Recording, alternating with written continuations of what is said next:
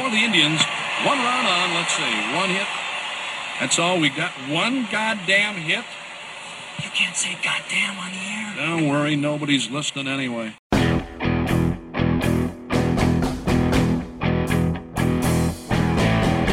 From the Gateway Lounge in Sioux Falls, it's Nobody's Listening Anyway.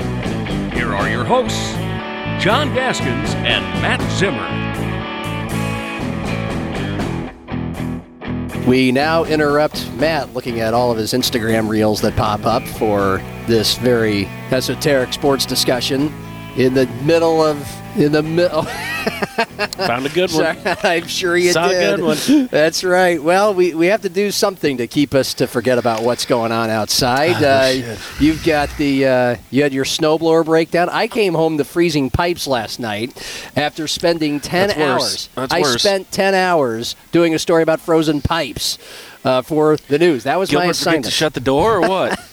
We have an old house, and as I learned, we have a sink that's like a lot of sinks, an exterior wall. We don't have a lot of insulation, and so I really wasn't surprised. But fortunately, because I had spent the whole day talking to people about how to either thaw frozen pipes to prevent them from bursting, or to prevent frozen pipes, which obviously that's... They hadn't burst yet? They just froze? They had not burst. They just, then you were fine. Oh, yeah I know. But so I actually referred to my article and a link in my article to... I've never had frozen pipes in a house before, so I had no idea. So I was grateful that I did... Because otherwise... So you got to leave the drip now when you leave the house? Yeah, Is that... I guess. Yeah. Or leave the cabinets open. This is very difficult. The first thing because one of the things I learned is if you have a kitchen sink, because a lot of the times it's the kitchen sink that's the first frozen pipe place, and you first thing you open the cabinets, let some air from the rest of the house in there, and get a space heater in there if you want. So I did the space heater, and within 5 minutes, boom, water's back. But had I not spent the day on that, my mind might have raced to total fucking freakout mode, and I would have been like, "Fuck, we're fucked. Our pipes are frozen. We're gonna have to call the plumber. We're not gonna have any water for a while." And I probably Instead, you were able to look like a handyman and take care of it yourself. Oh yeah, big strong man. It's the manliest thing you've ever done in your life. Oh yeah, I've changed flat tires, Matt, on highways in blistering cold and in oppressive heat. I've changed tires. Damn it. But yeah, I mean, I don't know if I would have even, all you got to do is Google now, just like frozen pipes. But I would have just assumed that, like, oh man, we are screw-hooed. But you know what? Lesson learned. Just takes a few minutes, and the pipes didn't burst. So that we know of. Yeah. Today's another adventure. Leave the water dripping, and you'll be fine. Temperatures are above 0 today, so we're crawling into a good spot. So I win with frozen pipes over your broken snowblower. That couldn't. I mean, at least mine was an indoor problem. You had an outdoor problem. Yeah, mine's already broken twice this winter too, and it's brand new. Oh man! I had a snowblower for over a decade that never broke down on me. It was amazing. Did you have a name for it? And I did not. Ted. I sold it Sammy. for reasons I don't want to get into. Okay. But then needed a new one and bought a new one, and I'm not going to name the brand, but it rhymes with Frashman. And it's a piece of shit, and it breaks all the time. And it just broke again. And I think I might be able to fix it myself, but probably not. So me and Jen and Arthur were out shoveling yesterday. It was a great time. Nope, that's all I got. Sorry. You should have taken a bite of your sandwich Not gonna a few seconds me. sooner. Well, I got a few nice comments about how I'm eating with a full mouth, which I never... Well, see, the thing is, John, when we schedule this at 1 o'clock... Here we go. You could show up at 12:40. Here we go. Order your food. And then we could start taping at 1 o'clock, have the whole hour, instead of you showing up at 1:10. Yeah. Eating for 10 minutes, and then we start taping at... What time is it? 1:42. It is 42 minutes from the time we were supposed to meet here. But then we wouldn't have this moment right now. And then people wouldn't get to listen to you chewing your food during our podcast. Well, thankfully, you spent just enough time eviscerating me for you to get that and bite throwing down? me under the bus. Yeah, that I got that bite down. Now all I have is a chance to choke on it. So, which most people would be quite happy with. So, well, congratulations on your snowblower. Good luck. What else is there to say besides, holy shit, Kalen DeBoer is the coach at Alabama? I don't remember. Was he he got hired on Friday or? It was Friday. We were talking about it last week, right? Because we were here on Thursday. We couldn't do it on Tuesday like usual, so we did it on Thursday. And at that point, it had gained plenty of steam. And you and I were just talking about this off the air. Like Willie Sanchez was telling you before the national title game. Willie's been doing a lot of interviews lately because there's been a ton of Kalen DeBoer features heading into the national title game. We thought we'd all gone to the moon that Kalen DeBoer was taking a Power 5 team to the national title game, and now he's the coach at Alabama. But Willie told you, Colonel, you decided to hoard that Nick Saban's going to retire and they're going to go after Kalen DeBoer. And he was right. He was right. Not that, but we also mentioned. Hey, should it be that big of a surprise? The MF is what? Sorry, Ryan Sweeter. I know Ryan's got to be we've cursed like 5 times in the first 5 minutes. 104-12. I mean, Greg Byrne, the athletic director in the Kalen DeBoer press conference, right out of the gates. Why'd we hire him? I don't know. 104-12. Yeah. 2 Pac-12 titles, national title game, 6 of 8 National Coach of the Year awards. This is not something you have to explain heavily, but I know that there are plenty of Alabama fans that are. Disapproving or quite concerned. But let's start with the fact that, holy crap, Kalen's the coach at Alabama. It's pretty wild. I mean, you think about when things were going great at USF 15 years ago and what you thought the ceiling might have been back then. You know, Division II, FCS, maybe Division I. It seemed like a big deal at the time when he went to Southern Illinois. Yeah. Because he kind of skipped over Division II. Not that you have to go in any sort of chronological order. I mean, the highest levels of football are filled with coaches who coached at the NAIA or Division III level at some point. So it's not like that's unprecedented. But I just remember when he became the OC at Southern Illinois being like, wow, good deal. That's a big promotion. Yeah. Today, you kind of look at Southern Illinois. They're a middling FCS team. It's like, so what? That kind of shows how far he's come. But then he kind of seemed like maybe he had settled into, well, this is what he's going to be. He's going to be Brad Salem, essentially, a guy who's a Division I assistant. He was at Eastern Michigan, which is FBS, so that was another step up. But that was a low-level FBS, And then all of a sudden it's like, oh, he's at Indiana, and he's a coordinator. That's when you start going, geez, where's the ceiling here? Does he ever want to get back into, will he ever be a head coach again? That was the thing. You kind of wondered, was he going to be an assistant for the rest of his life, which certainly nothing wrong with that. No. At the Big Ten level or anything like that. And then, we've talked about it so many times. Kalen obviously earned where he is right now, but think how many things had to go right for him to be where he is today. If he had been hired by North Dakota or South Dakota, he would not be the coach of Alabama right now. And do you say that just because you don't go to those places from UND and USD, or because he wouldn't have been able to win at the high level he did at USF and Washington? I think if he went to, maybe. UND, you're going up against the Bison. Right. USD, you're going up against the Jacks. In both cases, you're going against both of them. But 10 years ago, it was more the Bison. But anyway, I think if he had got the job at USD or UND, he probably is going 8-3 every year. Yeah. And that's great. And it would have got him. I'm not saying he would have, been the next whoever and retired at USD or UND forever, but, probably would have had to take a different path. He might still be on that path right now, And he wanted those jobs. He was a candidate. Absolutely. He was a finalist for both of them. And I'm not even. I know a lot of people right now are kind of making fun of the Coyotes and the effing Hawks for choosing Bob Nielsen and Bubba Schwagert over Kalen. I don't think anyone thought it was ridiculous at the time. It looks ridiculous now, but that's not Bubba Schwagert's fault. That's not Bob Nielsen's fault. No. It's just, when he went to Washington, that's when it was kind of like, holy cow.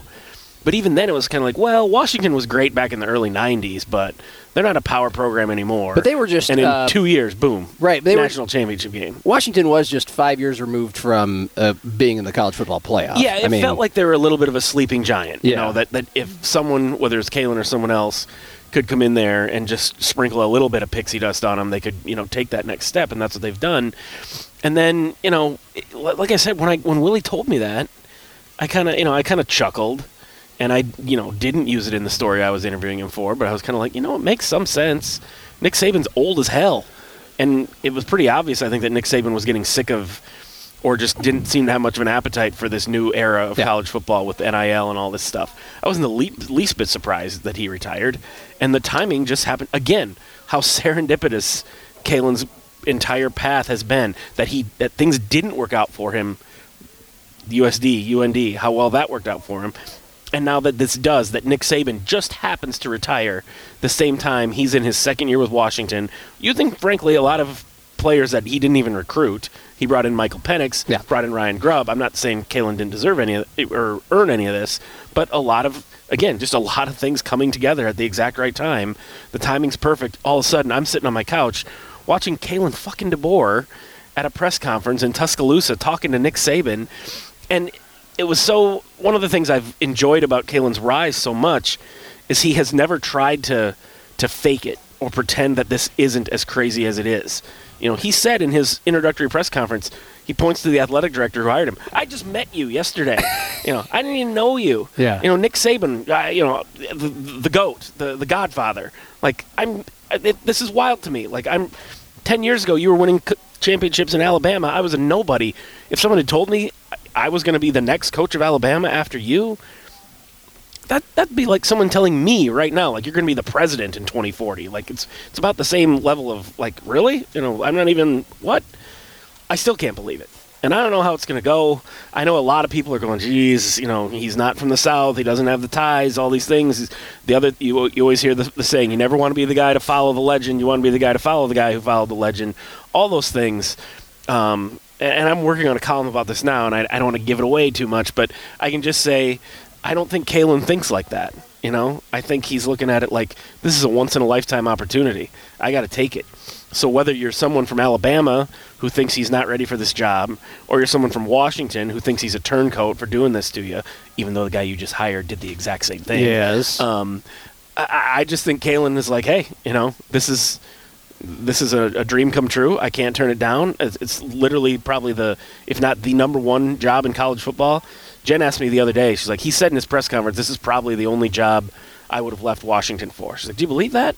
And I said, well, maybe Ohio State and Michigan, maybe Notre Dame, depending on, some coaches, for whatever reason, Notre Dame. Would have gone to Nebraska 2 years ago. 2 years ago he would have. Yes. Would he leave Washington for Nebraska? I don't think so. No. I'm just saying, yeah. So that's just, it'll never, I don't think it'll ever feel normal. Whether he goes there and doesn't succeed or goes there and wins 3 or 4 more national championships, this will always just be one of the craziest stories I've ever seen. And it would be if I didn't know Kalen as well as I do. The fact that it just makes it even weirder.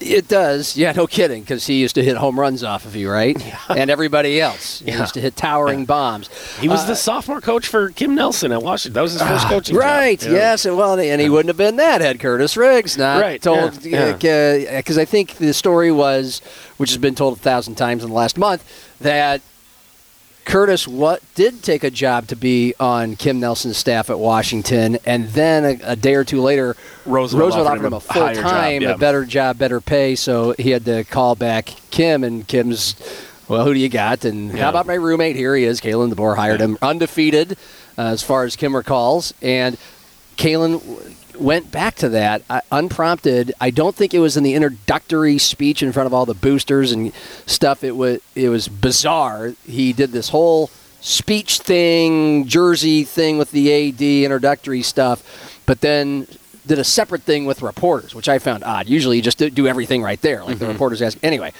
with the reporters, he went back to, he mentioned that he was, when he got the high school job, he was just excited to be coaching.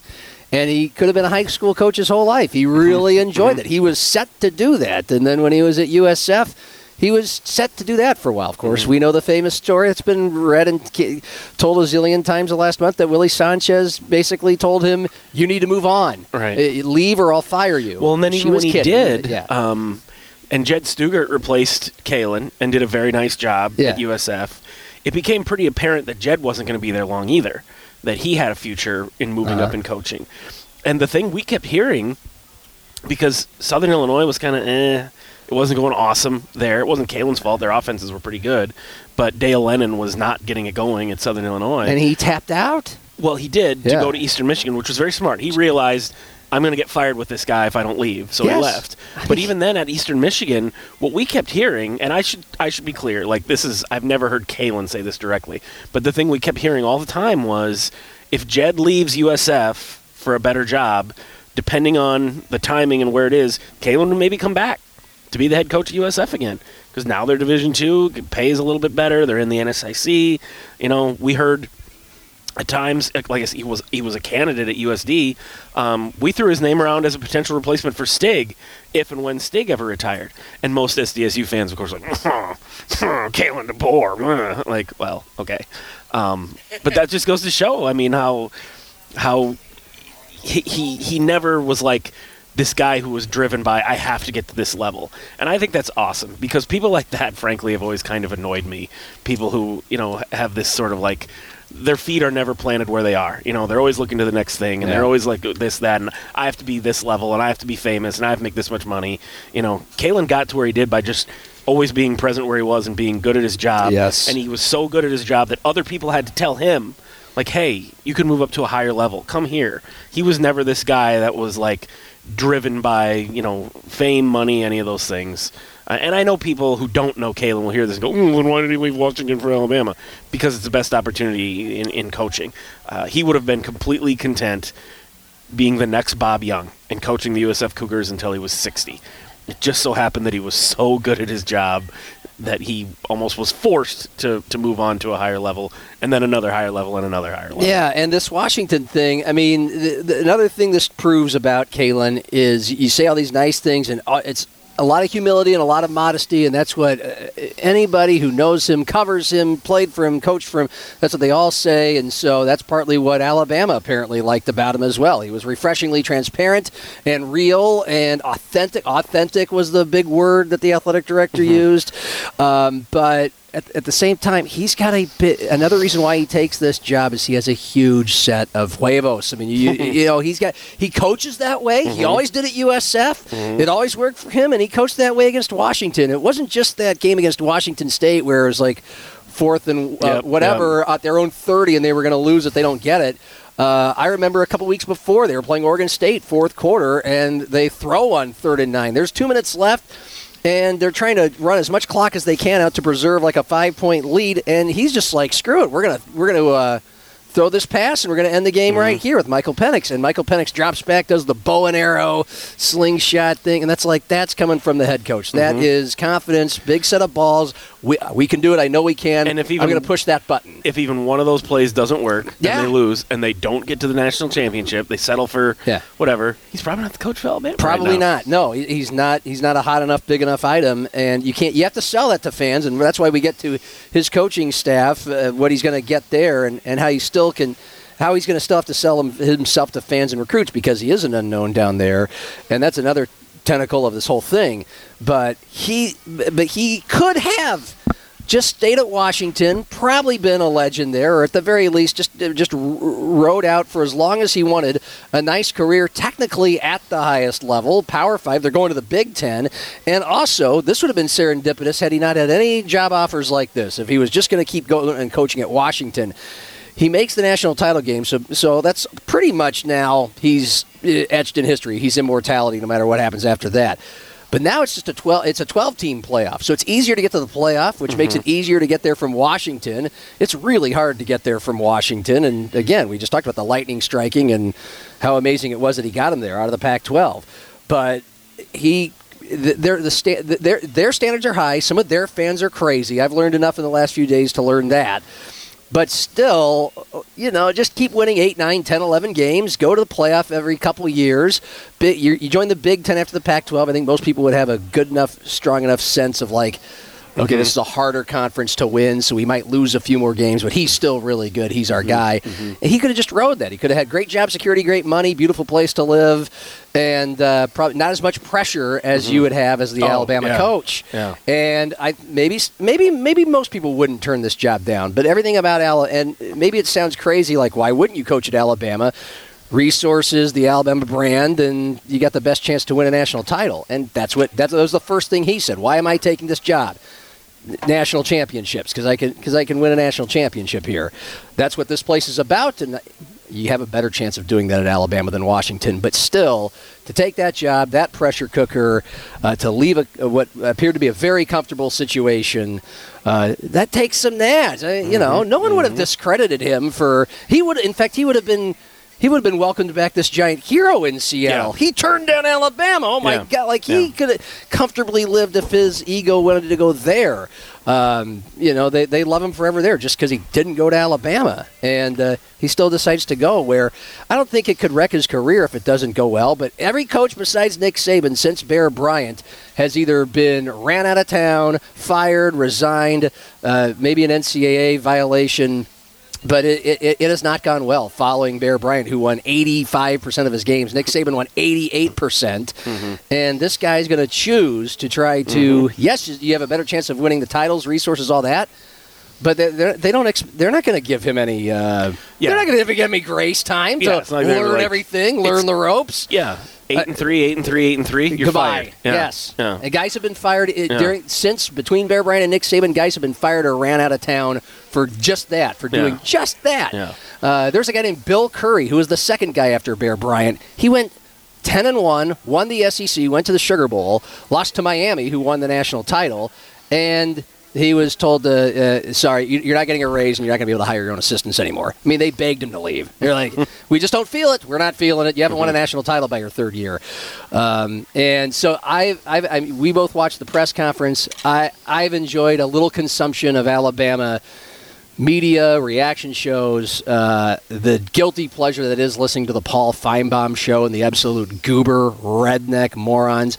But I just wanted to sample just in case I was wrong about my own perception, and I heard a little bit this morning of he ain't from around here. He never coached in the SEC. He never recruited in the South. He doesn't know the meaning of the rivalry with Auburn. And like Paul Feinbaum had to go. I think Auburn's the least of his problems here. You got Georgia, you got LSU, you got Lane Kiffin coming off his best year, 10 or 11 wins at Ole Miss. I mean, Kalen jumps right into the fire, man. And the sense is that all these other programs in the SEC are just vultures on a carcass. Yes. Right now. But I'm not that worried for him. If it doesn't go well, let's just shoot straight to that.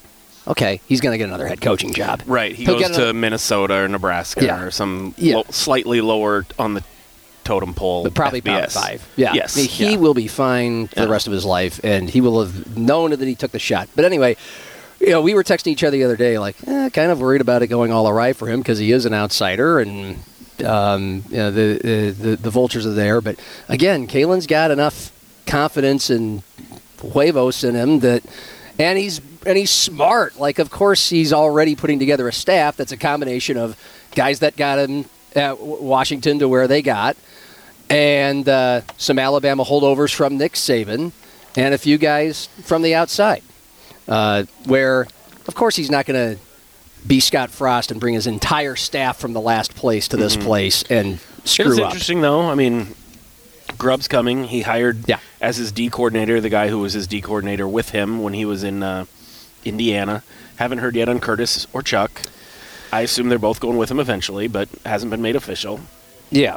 So Curtis is obviously incredibly interesting and very just appealing and intriguing to people around here and who listen to this podcast. And Curtis we asked Curtis to join us today. He's still in Nashville, where the American Football Coaches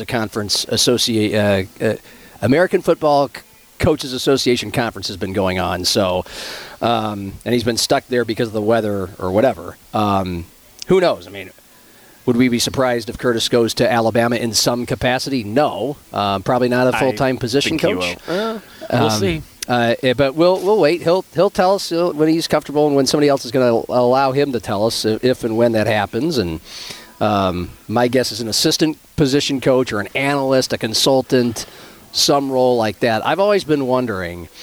Not even wondering. I think we both know, like, how much is Curtis watching these Washington football games and, sending Kalen notes and talking to Kalen, like, just for free. Just like being an absolute, yeah.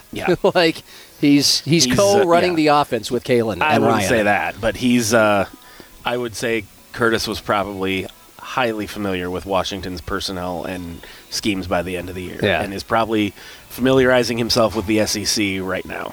It's like Jim Harbaugh's dad. I don't know if you saw this before the Michigan-Washington game. Jim Harbaugh's dad, of course, we all know he's a former head coach, former Michigan assistant. He's like 90. He watches every second of every Michigan game, takes notes, and Jim and him talk about it every week. I'm guessing that's at least what Curtis is doing with Kalen. So I was just listening to Birmingham Sports Radio before I got here. They sounded like they knew what they were talking about. They were talking like Chuck Morrell and William Inge, the two co-DCs with Kalen, were coming to Alabama, but they are not the DC. In fact, the guy who's been the head coach at South Alabama, who's been coaching in the South forever, Kane Womack. Yeah. He was the DC at Indiana when Kalen was the OC at Indiana. There you go. Yeah. So, and the I don't know what William Inge's position stuff. Yeah. Like what position he coached, but Chuck will probably coach safeties or DBs or something. Right. And I think they are keeping their D-line coach that was at Alabama, so Inge will fit in there somewhere. I could have seen Chuck staying just because maybe he liked Seattle better than the idea of, Chuck kind of, beats the beat of his own drum sort of guy, so nothing would have surprised me with him. No. But the idea that I heard some people, Kalen's going to leave Chuck behind, like, no. If Chuck's not coming, it's because Chuck didn't want to come. Right. Yeah.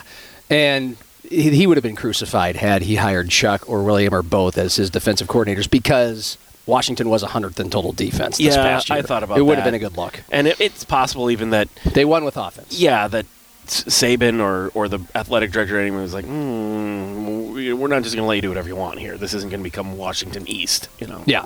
And my read or my assumption is Kalen was smart enough to figure that out. I don't even know if he would have tried. Like I think he would have. This guy he hired is extremely accomplished. He's left a head coaching job in the FBS where he's had success. That's a pretty good hire. And again, there's your recruiting ties, your recruiting plugins. Yep. They're bringing along the offensive line coach from Washington. They had the best offensive line in the country. This guy won the offensive line coaching award. They allowed 43 sacks the last 4 years at Washington. Jeez. Alabama gave up 49 sacks this past year. Grubb used to be an O-line coach too. That's I remember that. Yeah. And they bring in the tight end coach from Washington. They retain the running back coach at Alabama. They retain Freddie Roach, the defensive line coach. So all these Bama fans and media and former players predictably already biting their nails and freaking out that you're bringing an outsider in, like Auburn did, by the way. Auburn brought in Brian Harsin from Boise State, and he bombed in 2 years. He had no ties to the area. I just figure Kalen is smart enough, or somebody at Alabama is going to make it. So yes, I get it. I've never It's not just I've never coached here. I've never recruited here. I get it. Well, gee, I'm sure Nick Saban had some capable people on this staff who have, and then we can, there's a brain trust here. We can figure out who can fill in all the blanks for that. You can hit the ground running. Go ahead. Whenever I hear people talk about, he hasn't. It's always fans. Yeah. You never hear that from other coaches or analysts. It's not an invalid point. No, but I mean, this idea that like, I'm in the South now, I suddenly don't know what the hell I'm doing. Yeah. Or like the University of Alabama Crimson Tide football team is suddenly not attractive to recruits because this guy's the coach now. Now, I get it. Playing for Nick Saban was probably a big, big part of it, and that's something Kalen's going to have to overcome. Yeah, and some top players are already leaving for the transfer portal, but which you expect. Others are going to come in. Yeah. I mean, it's ridiculous to think that somebody, if they haven't lived in this area, that they're going to come down there and just be, utter clueless meatheads when it comes to recruiting because, I've never been here before, I mean, of course, it helps to have built-in relationships with schools and coaches and camps and all that kind of stuff and people that the last staff was recruiting and all. But what has happened is exactly what I thought would happen, that Kalen would be smart enough to be, of course, to maintain some of these coaches, and he's recruiting the roster. It sounds like he's going to keep Saban pretty close to the vest. Yes, and that's as he should. That's a great idea. And that's the one element you addressed that I want to get to before we move on, is taking over for the legend, because most of the time that guy doesn't. It's just almost impossible to keep going at a rate that Nick Saban went at. He won 7 national titles in 17 years, 10 national title games. Didn't make the national title game in either of his first 2 years or his last 3. So he won 7 national titles in 12 years. He won 88% of his games. But for what it's worth, this might sound ridiculous, Kalen Young's done this. He took over for Bob Young. Bob was a legend. That, again, we're talking about going back to our own backyard. At the time, Kalen was 30 years old. That had to be, even though it was Little Sioux Falls and, not a lot of people are paying attention to them, he was a Cougar. It meant, so he probably felt some sort of burden, but tackled it, went right to it. So I don't know if that part, again, as Didn't you Tom mentioned, Osborne replace a legend at Nebraska? he did, yeah. He was on his staff. I wrote down a few. Jimbo Fisher replaced Bobby Bowden within 3 years. Florida State won a national title. Yeah. And by the way, when it comes to SEC and like some of the best college football coaches ever that went to SEC schools and won national titles, Nick Saban had never coached in the South before he went to LSU, I know. Michigan State and Toledo. Urban Meyer. He was from Utah, Notre Dame, Utah, Bowling Green. Coaching is coaching. We'll see about that. All right, South Dakota State has its guy, has its offensive coordinator. Yeah, I mean it's what we had heard. Ryan Olson and Danny Freund, I'm told it is, not Friend, as I pronounced it last week, are going to be co-coordinators. I haven't talked to anyone yet about how that's going to go. If Ryan Olson is going to be the main coordinator, the guy calling the plays. That's what we've heard. That would make sense to me. He's been there the longest. Danny Freund will be the quarterback's coach. Like I said last week, I think he's a great hire. I think he is potentially got future head coach potential just based on, like we said, he's the Jimmy Rogers of North Dakota, has taken that exact same path.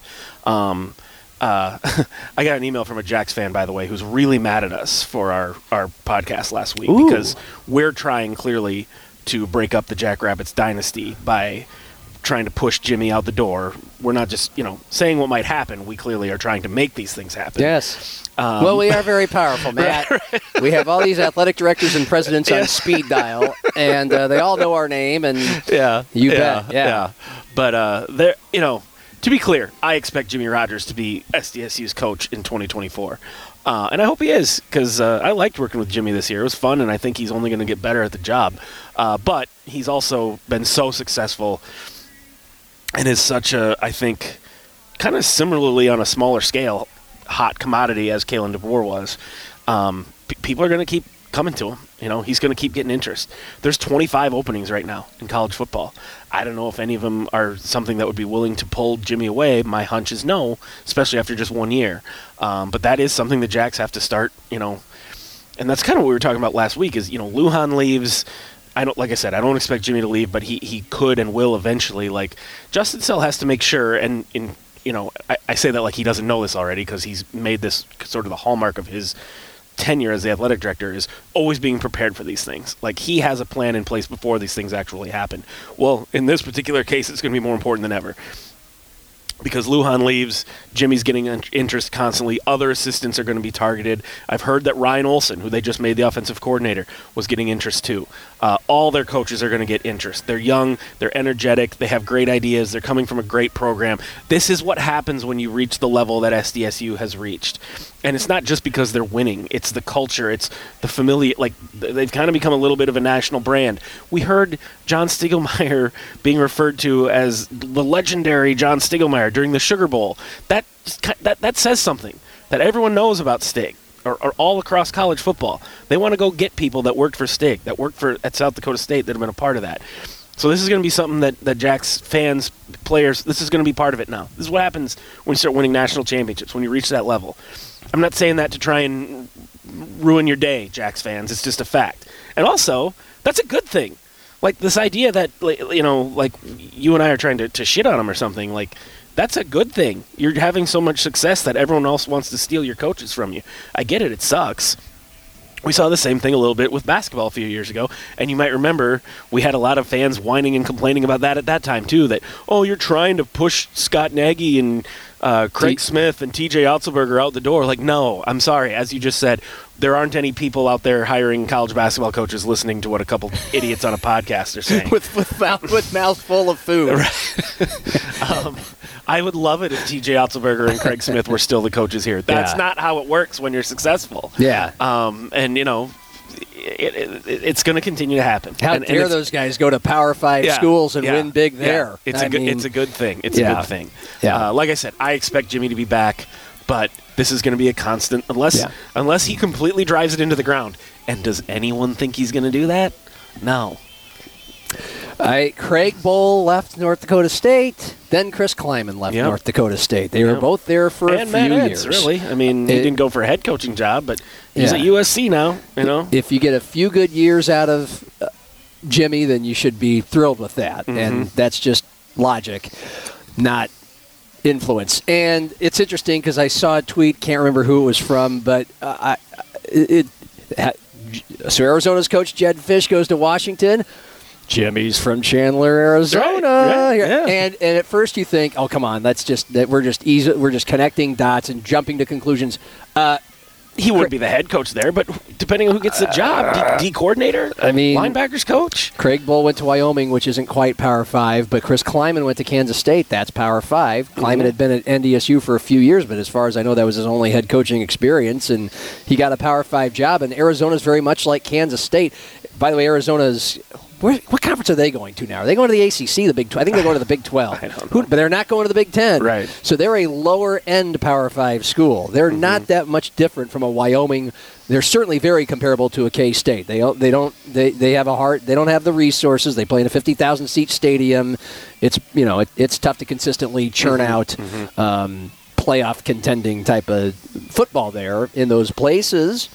And so that's a place more likely for a coach from the FCS to go straight to quote-unquote Power 5. And Jimmy's the best coach in the FCS right now at 15-0. So who knows? I've heard nothing, but I was like, oh, boy, he's from Chandler, Arizona. I just started to think, and now whoever's mad, he's going to be really mad at me because I'm not saying I think they're interested or he's going to go. But this is something to think about down the line as well. I know Jimmy played here, and he's been here ever since. Did he go right onto Stig's staff? He had a very brief stint out in I think it was Washington State. Okay, but almost entirely. Okay, but he's from here. He's from other places. He's from a place where it's warm 12 months a year, and. You live in South Dakota long enough for your life. If you're not from here, family isn't rooted here, then the chance to go somewhere warm sometime. Jimmy has never, ever said anything to indicate, like, I'm going to be the next Stig and I'm going to stay here for 25 years. He has said to me on the record, when I did that big, long interview with him back in spring ball, that, someday I might look to go out, because of course he would. Yeah. Kalen DeBoer makes $11 million a year now, or whatever it's going to be. Like, hello. Come on. At some point, especially, Jimmy's getting a head start on it, too. He's 35, 36, whatever it is. Big head start. When Kalen was that age, had just left USF and was an OC at Southern Illinois. Like, Jimmy's got an incredibly bright future. And when I say that, Jacks fans, that's a compliment to you, your program, your coach. Like, he's done some incredible stuff, and someday, and this can be segue into, I think, the next thing you probably want to talk about, Mark Gronowski, like, you have to celebrate those guys when they get those opportunities. Thank them for what they gave you. Be confident in your leadership at your university that they're going to find the right person to replace them and continue that success. And you be happy for them. And you like that. That's the nature of where you're at. We just saw it. Even the University of Washington, a Pac-12 school, a Power 5 school that can offer their head coach $8 million a year, even that school can be a stepping stone school. There's always someone higher than you, unless you're Michigan, Ohio State, or Alabama, maybe a couple others. Right. And if you're South Dakota State, it's great what you're doing. You're the king of the hill in the FCS, but you're still way down the totem pole in the big picture. If you continue to have the kind of success you want to have, you're going to be saying goodbye to people. You might as well just embrace it and celebrate it. I want to get to Gronowski. I want to get to Olson. I know we are running out of time. I just find Jedd Fisch fascinating as well. Kalen's resume, incredibly intriguing. Doug Gottlieb, who I'm not a fan of, but I saw somebody retweet his retweet. You just showed Kalen DeBoer's coaching history off Wikipedia and just said, wow, talk about a guy who's earned stripes. You look at the Sioux Falls, Southern Illinois, Eastern Michigan, Fresno State. Jedd Fisch is a guy who I remember was like 32 years old, and he was some boy wonder when Tim Brewster hired him to be his OC at Minnesota. He was a 32-year-old OC under Tim Brewster in 2009. I remember the Jackrabbits going and playing the Gophers that year, almost beating them. It was like 17-10 or something like that. And it was like a year or two after USD did beat them. It was the year before USD beat him. That was the year Brewster got fired. Brewster made it like 5 more games after USD beat him. So anyway, I remember that game. Now, first of all, it was a terrible game, but this was one of the USD's like first games against a Power 5, and definitely the first time they've held their own like that. And I don't even think they were eligible yet. I think they were still transitioning. They could have been. And anyway, but Minnesota's offense was terrible under this kid named Jetfish.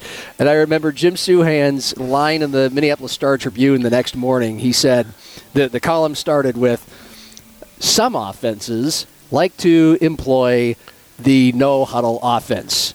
The Gophers like to employ the no-offense huddle. I thought that was pretty. I'll never forget that. And then he was smart enough, just like Kalen DeBoer, to jump off the Southern Illinois ship. He jumped off the Tim Brewster ship the year before Tim Brewster got hired, went to the Seahawks. He went from the Gophers to the NFL to the Seahawks to be their quarterback's coach under, I think Pete Carroll was there Probably at the time. Pete Carroll. Yeah, he was there all the Anyway. time. And Holmgren, maybe. And from there on, it's nothing but NFL squads or Michigan, UCLA. I mean, any interesting journey. That guy seems evil, by the way. I mean, you watch him coach. He seems like just this mousy little, gritty little weasel. When they beat NDSU last year, he was like, fuck you. Fuck you. Like, excuse them for trying to beat you? Like, did they do something dirty? Or just like, oh, no, they almost beat you. Like, which they probably should have. All right. Who is Ryan Olson? What's he going to bring? I mean, I can't tell you like what his scheme's going to be necessarily because he hasn't been the play caller there. Right. He was a co-offensive coordinator at Bemidji State before he came to SDSU. He's done a really phenomenal job as the offensive line coach because, let's face it, that was a job he had some pretty big shoes to fill. Jason Eck came in there and made that offensive line a lot better, both through the players he recruited and the way he developed, taught, coached offensive linemen. He already had, as I've said many times, had a great track record at Mankato and other places. When he came to SDSU, I knew that the second he got there, I'm bragging about how smart I am, that he was going to be a really great hire because I'd seen what he had done at Mankato. He made that offensive line much, much better, much more competitive. I'm not saying he did it all by himself, but I mean, he was a big, big part of it. And Mason McCormick and Garrett Greenfield have told me over and over what a huge impact he had on those two individually and their offense total. Then Jason became the offensive coordinator in addition to the offensive line coach, continued to do a great job. They brought Ryan Olson in. He's a former offensive lineman, I believe. He was the tight ends coach for a year, but you kind of sensed, given his background, that he was probably going to replace Jason as the O-line coach because it was obvious by then that Jason Eck was making himself a candidate, was probably going to bounce to be a head coach somewhere. That's exactly what happened. Ryan Olson takes over as O-line coach and has done a tremendous job. Every one of those guys have said that not only, at the very least, he's sustained it and kept it where it was. If anything, he's made us even better, taking it to even another level. I think he's a really good eye for talent. He's a really smart guy. I always enjoy talking to him. I think really has a good understanding of kind of where college football is going, and I always think that's a big thing that SDSU's coaches have done a good job of. They always seem to be a little bit, I don't want to say one step ahead of everyone, but they're not so much like a lot of schools you seem like are kind of late to the party on certain things, whether it's play calling, schemes, recruiting, NIL stuff, all of it. The Jacks have, I think that's one of the things they've done really well with their coaches, and part of it's having those young guys on their staff. Like, they're in tune to what's going on. You know, they have coaches that know what's going on in college football. And, I think that's probably why they brought Danny Freund in. They feel like he's the same kind of guy. But it's telling that Zach leaves. What could they have done at offensive coordinator? They had a lot of options, including Danny Freund, having him be the guy. That they're giving it to Ryan, I think shows, for one, he's earned it. He's been there a few years. But two, they trust him to do that. Last week we were mentioning, because things had not been tied up or official yet with both Lujan leaving for Northwestern, but also Danny Freund, we found out, Freund coming to SDSU and in Rut role. So again, he was UND's OC? Mm-hmm. And he's going to be a position coach or co-OC He's with Ryan. He's co-offensive coordinator with Ryan. Okay. But what's been reported, and I have not confirmed it with Jimmy, is that Ryan's going to be the one calling the plays. I mean, somebody's got to call the plays. Yeah. So that's it, because they've had co-OCs before. They've had co-DCs before. We'll see how that works. I know there are some schools that literally what they do is this guy calls the running plays and this guy calls the passing plays. Well, okay, who decides whether you're running or passing? Right. That stuff's above my. Yeah. I don't know. All right. I'm trying to wrap my brain around, besides I get perhaps compensation, why a guy leaves to be the coordinator of one Valley school to be the co-OC who's probably not going to call the plays at another one. Exactly what we've been talking about the last few years. SDSU has all eyes on them right now. It's just SDSU. You want to hitch your wagon to this program right now. Yeah. If you want to advance your career, and that's not even shitting on North Dakota. They're a good program, they too. Are. And Bubba Schweiger's probably not going to be there much longer. Maybe when Bubba retires, Danny goes back over, and then he's got all this intel from SDSU from coaching for him for a couple of years.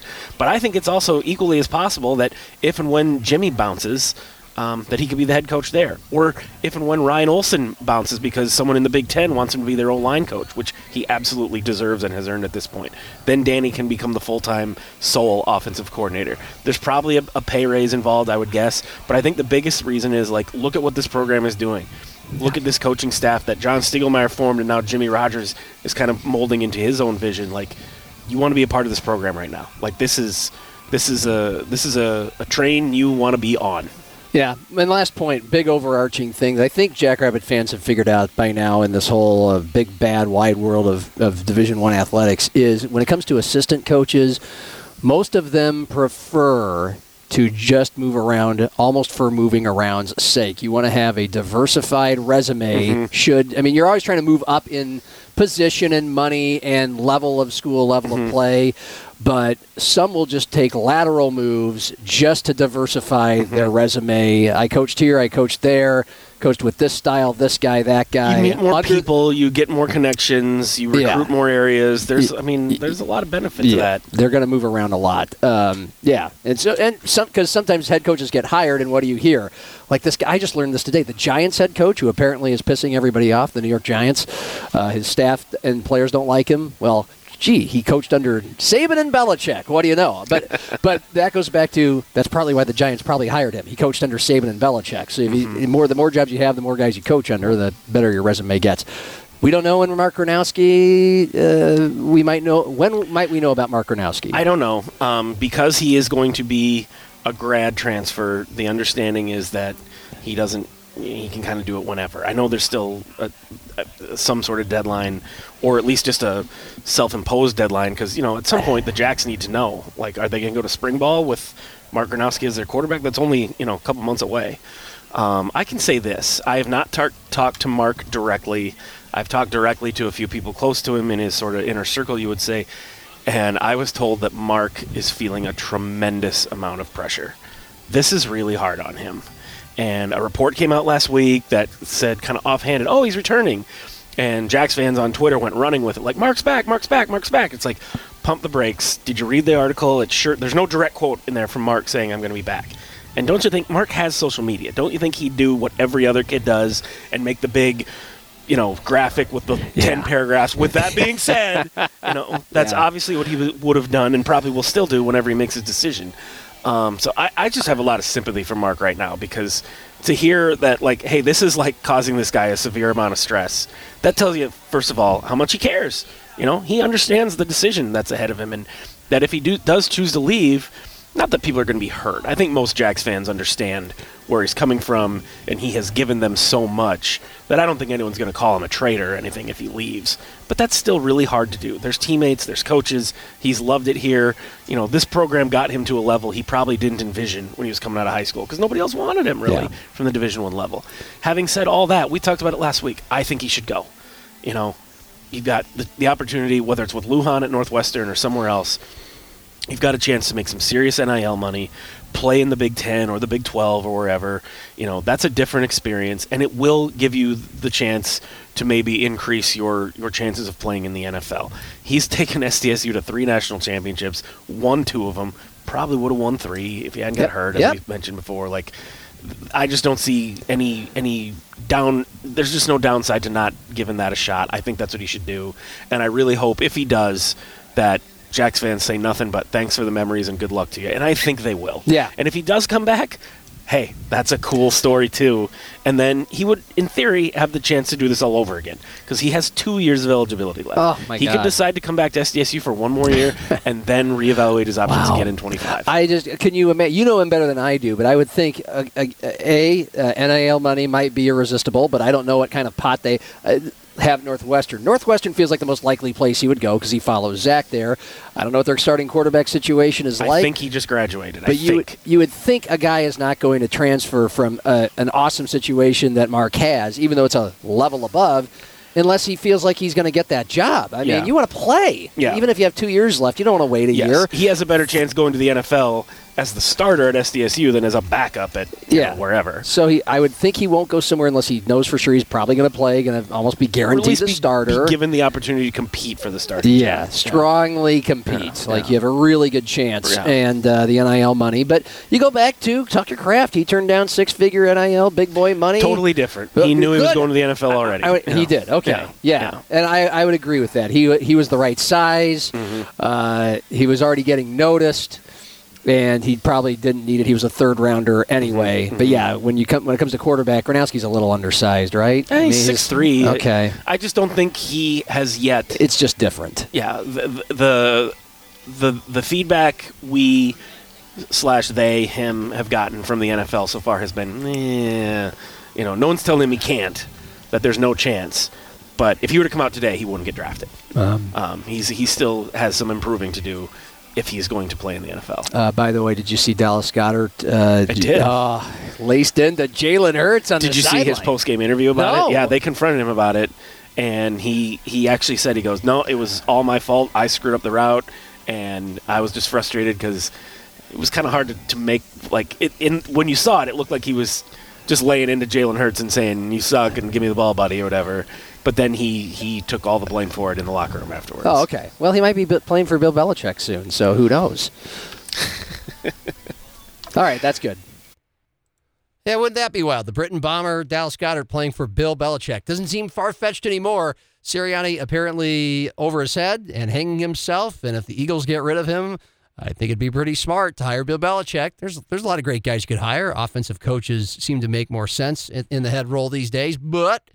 you can't go wrong with Belichick if you have somebody else buying his groceries, and Howie Weissman's been there for a quarter century in Philadelphia. Belichick is not going to go to a starter kit job, a turnaround rebuild thing. Nope, he's going to go somewhere that's ready-made to win the Super Bowl. They just need some tweaks.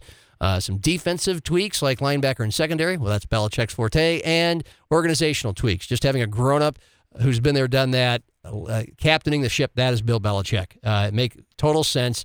East Coast, gritty, dark, tough town, Philly, Boston, Belichick, all fits. And that's a better job for him than Dallas. More likely job for him. He does not seem like the type that would want to coach for Jerry Jones, who does not work well with successful dictators who are smarter than Jerry, like Jimmy Johnson and Bill Parcells, the best coaches he's ever had, who didn't last more than 4 years with him. I don't think Belichick wants that in Dallas. But, he'd have a franchise quarterback there, I guess, and a little bit of a defense to fix as well. But Philly would make more sense. The Falcons announced Belichick interviewed with them. That's hilarious. And all this is going to sound outdated at some point later on in this week, depending on when you're hearing it. We taped this in the lounge, and then me here post-production in the studio on a Tuesday. Sunday was fun watching the Cowboys go up in flames. Because it's lesser of two evils, Packers and Cowboys. To quote the line from Argo, it was the best bad option I had to watch the Cowboys lose badly, embarrassingly. Husband was right next to me at the gateway. He did not take it well. He's a Cowboys fan, but sorry, my heart says I enjoy watching the Cowboys self-destruct. We were there with some Packer friends. There were Packer fans there, Cowboys fans there. It was a wonderful atmosphere. We had been home, like many of you had, all day, Friday, Saturday, snowed in, iced in, and we finally decided we had to get out of the house. Quite comfortable to watch these games on TV at home, I get it. But at some point, it's fun to be around people. Awesome food, awesome service. Twofers every day, 2 to 7 p.m. at the Gateway Lounge. And if you like chicken and you like queso, how about the crispy chicken queso sandwich? That's their burger of the month in January for $14.99 anytime. And, hey, get the 2 games each on Saturday and Sunday in the divisional round. Texans, who have all-time dibs on the 3:30 playoff game on Saturday. Packers and Niners ought to be sweet on Saturday night. Then, of course, America's new team, the Lions, will play the Bucs on Sunday at 2. And then the Gateway becomes Arrowhead North, with the Chiefs and the Bills in Buffalo Sunday night. And if you're a Chiefs fan, well, this is a Chiefs bar. It's terrific.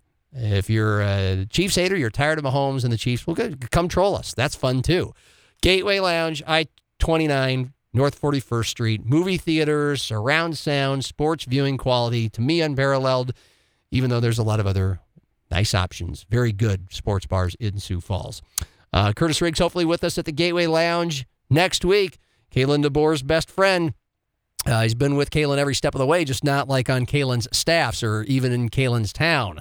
He's made a lot of flights to Seattle the last couple of years. He's given up his Sioux Falls Storm gig. And, of course, a lot of people think that Curtis is going to join Kalen in Alabama, and that would make a lot of sense. But we'll wait for that to be fact, right? We'll wait for Curtis to confirm that to us if indeed it does happen. But he is happy to join us, and he probably will next week on this very fine podcast. Well, one final cleanup note before we go. Since the taping of the podcast, Arizona hired San Jose State coach Brent Brennan as its next head football coach, 5-year deal. So, it's not going to be Jimmy Rogers. And so just wanted to confirm that, yes, we knew that. We know that. Thank you. And hope Jacks fans rest easy this week. Just enjoy Jimmy and this wonderful national championship ride while you got it. You might have it for a decade like North Dakota State did. You might only have it for like 5 years like Nebraska did in the 90s. Just enjoy it and whatever comes your way. Don't get your panties in a bunch over what Maddie and Johnny are saying, even though we appreciate you listening. And you are, right? Talk next week.